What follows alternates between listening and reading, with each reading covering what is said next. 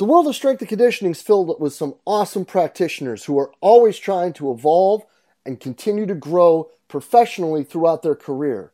The problem with many of us, though, is finding a new outlet, a new way, and a new perspective on the questions that we may have, whether it be programming, whether it be situational with dealing with coaches, or whether it be career advice. Because all too often what happens is we get stuck in with the same group of friends and the same group of colleagues that we reach out to for advice repeatedly over and over again. But what we should really be looking for is different perspectives, different people who have been through different situations who can help us make better decisions both for ourselves and our athletes. And one awesome place to start with that is the forums in the Strength Coach Network. In the forums in the Strength Coach Network, you'll be able to reach out and get feedback, input, and advice from coaches from all over the world. From everything from career advice to training modalities to programming, there's people there just for the same reason as you are, to try to get better, to learn, to share information, and to grow the field of strength and conditioning. So hop on over to strengthcoachnetwork.com/CVASPS, that's strengthcoachnetwork.com/CVASPS, to dive into all that great content today and get your 48-hour trial for only $1. I look forward to seeing you in the Strength Coach Network. Hey everybody, and welcome to part 8 of the Metric Minute, brought to you by Vault Performance. I'm Kareem Jakawi, and today we'll examine the overall eccentric phase.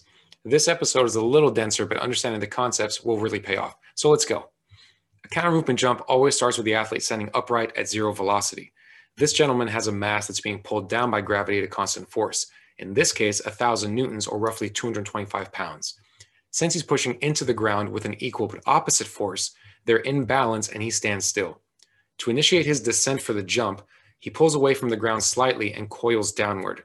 Doing so changes the force balance like a seesaw. Since gravity is now larger, he accelerates downward.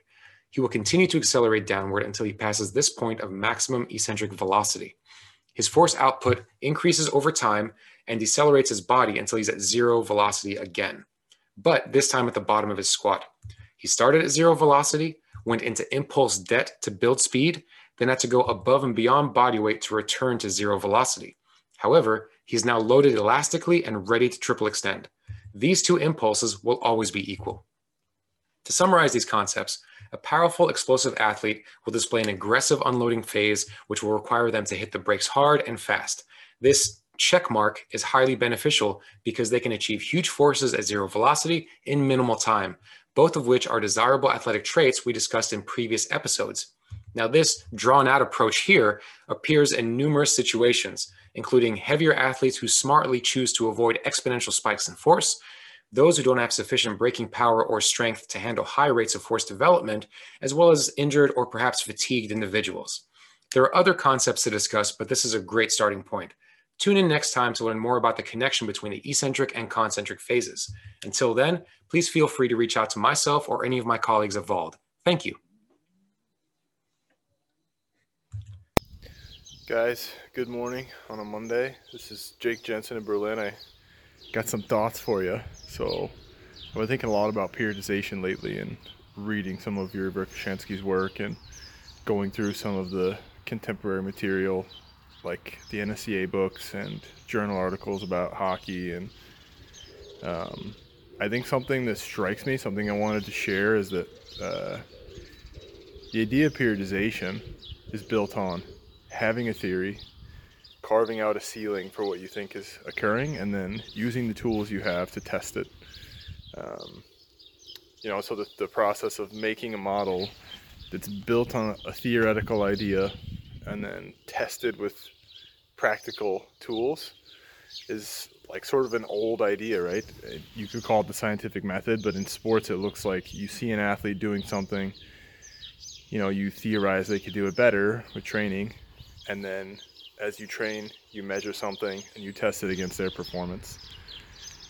And I think that what strikes me about that system, right, the system of theorizing, periodizing a plan, and then practically applying the plan, is that it works really good in the 1970s, 1980s with track athletes. So the model was built and the system was installed for a team of like as few as 2 athletes. And the thing about systems is that once they're built to fail. So eventually they're going to fail.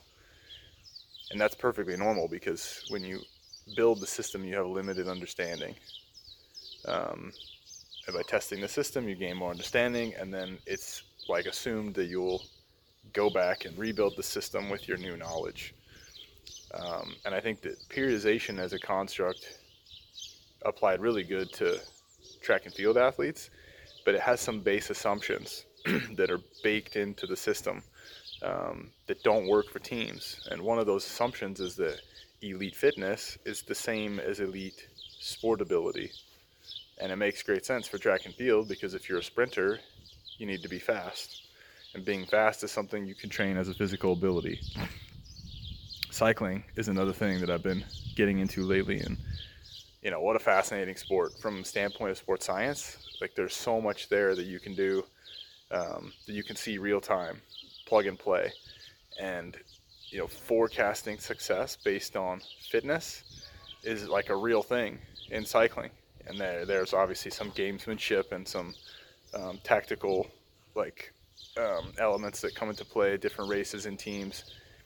But you can really forecast success based on physical ability. And you just, when as a team sports strength coach in ice hockey, when you break that system open and throw some ice hockey players into it, the whole thing just starts smoking. And before you know it, it's just like a fireball, a dumpster fire. Because the predictions that a periodized structure tried to make based on assumptions of fitness equaling tactical ability, they just don't work for team sports in a lot of ways.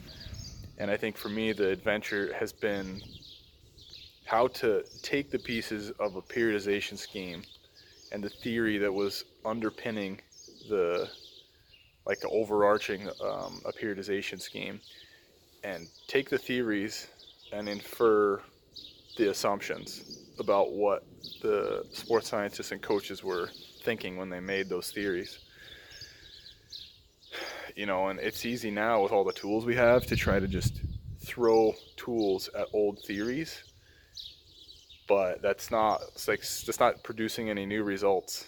And I think that Patrick Ward said this a bunch of times in conferences and in podcasts he's done recently, that machines don't solve problems, people solve problems.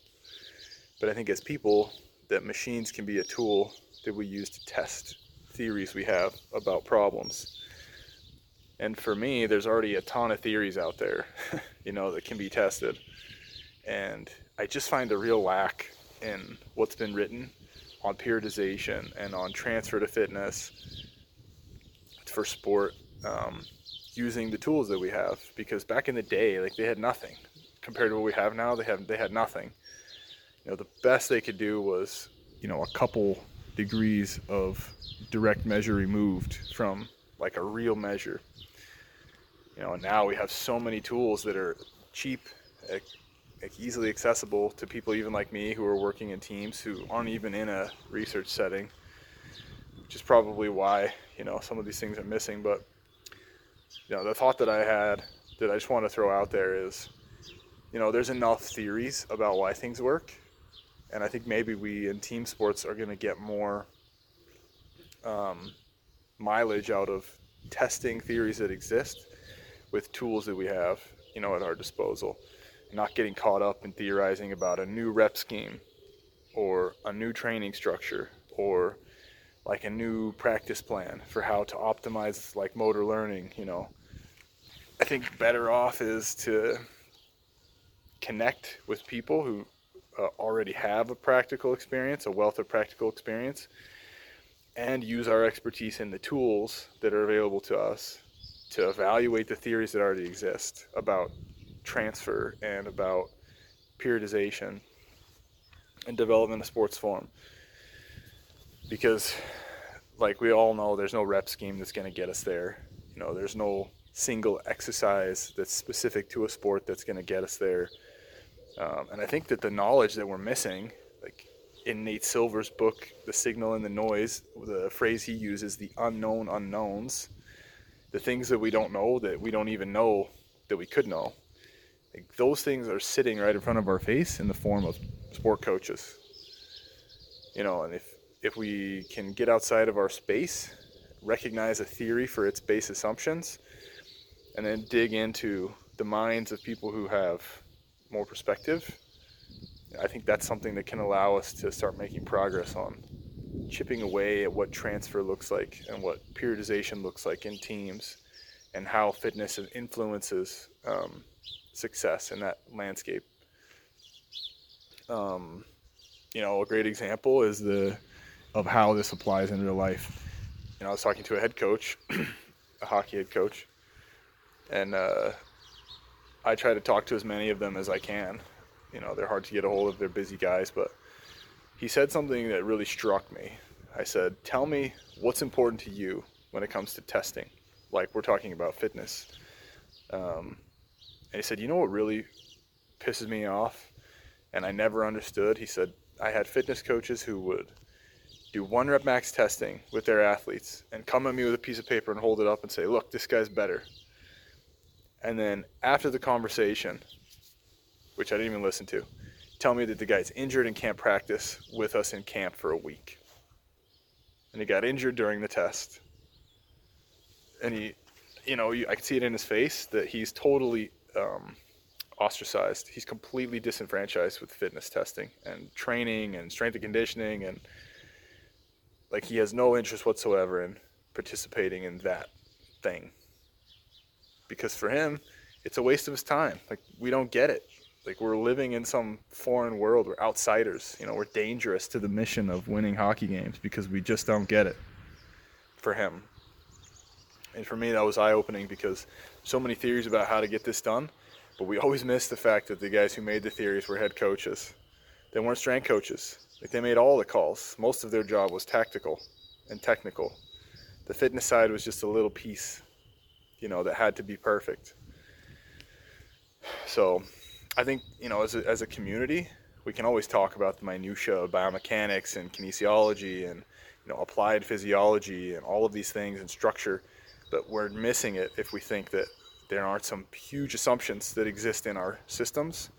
Our theoretical models are built on a foundation of assumptions that we don't know. We've never dug into that before. They were built by sport coaches. Periodization was built by sport coaches, not by a lab coat physiologist. Not that there's anything wrong with that, but I think that's where the future is getting back to where the assumptions account for things that we can't figure out, with rep schemes.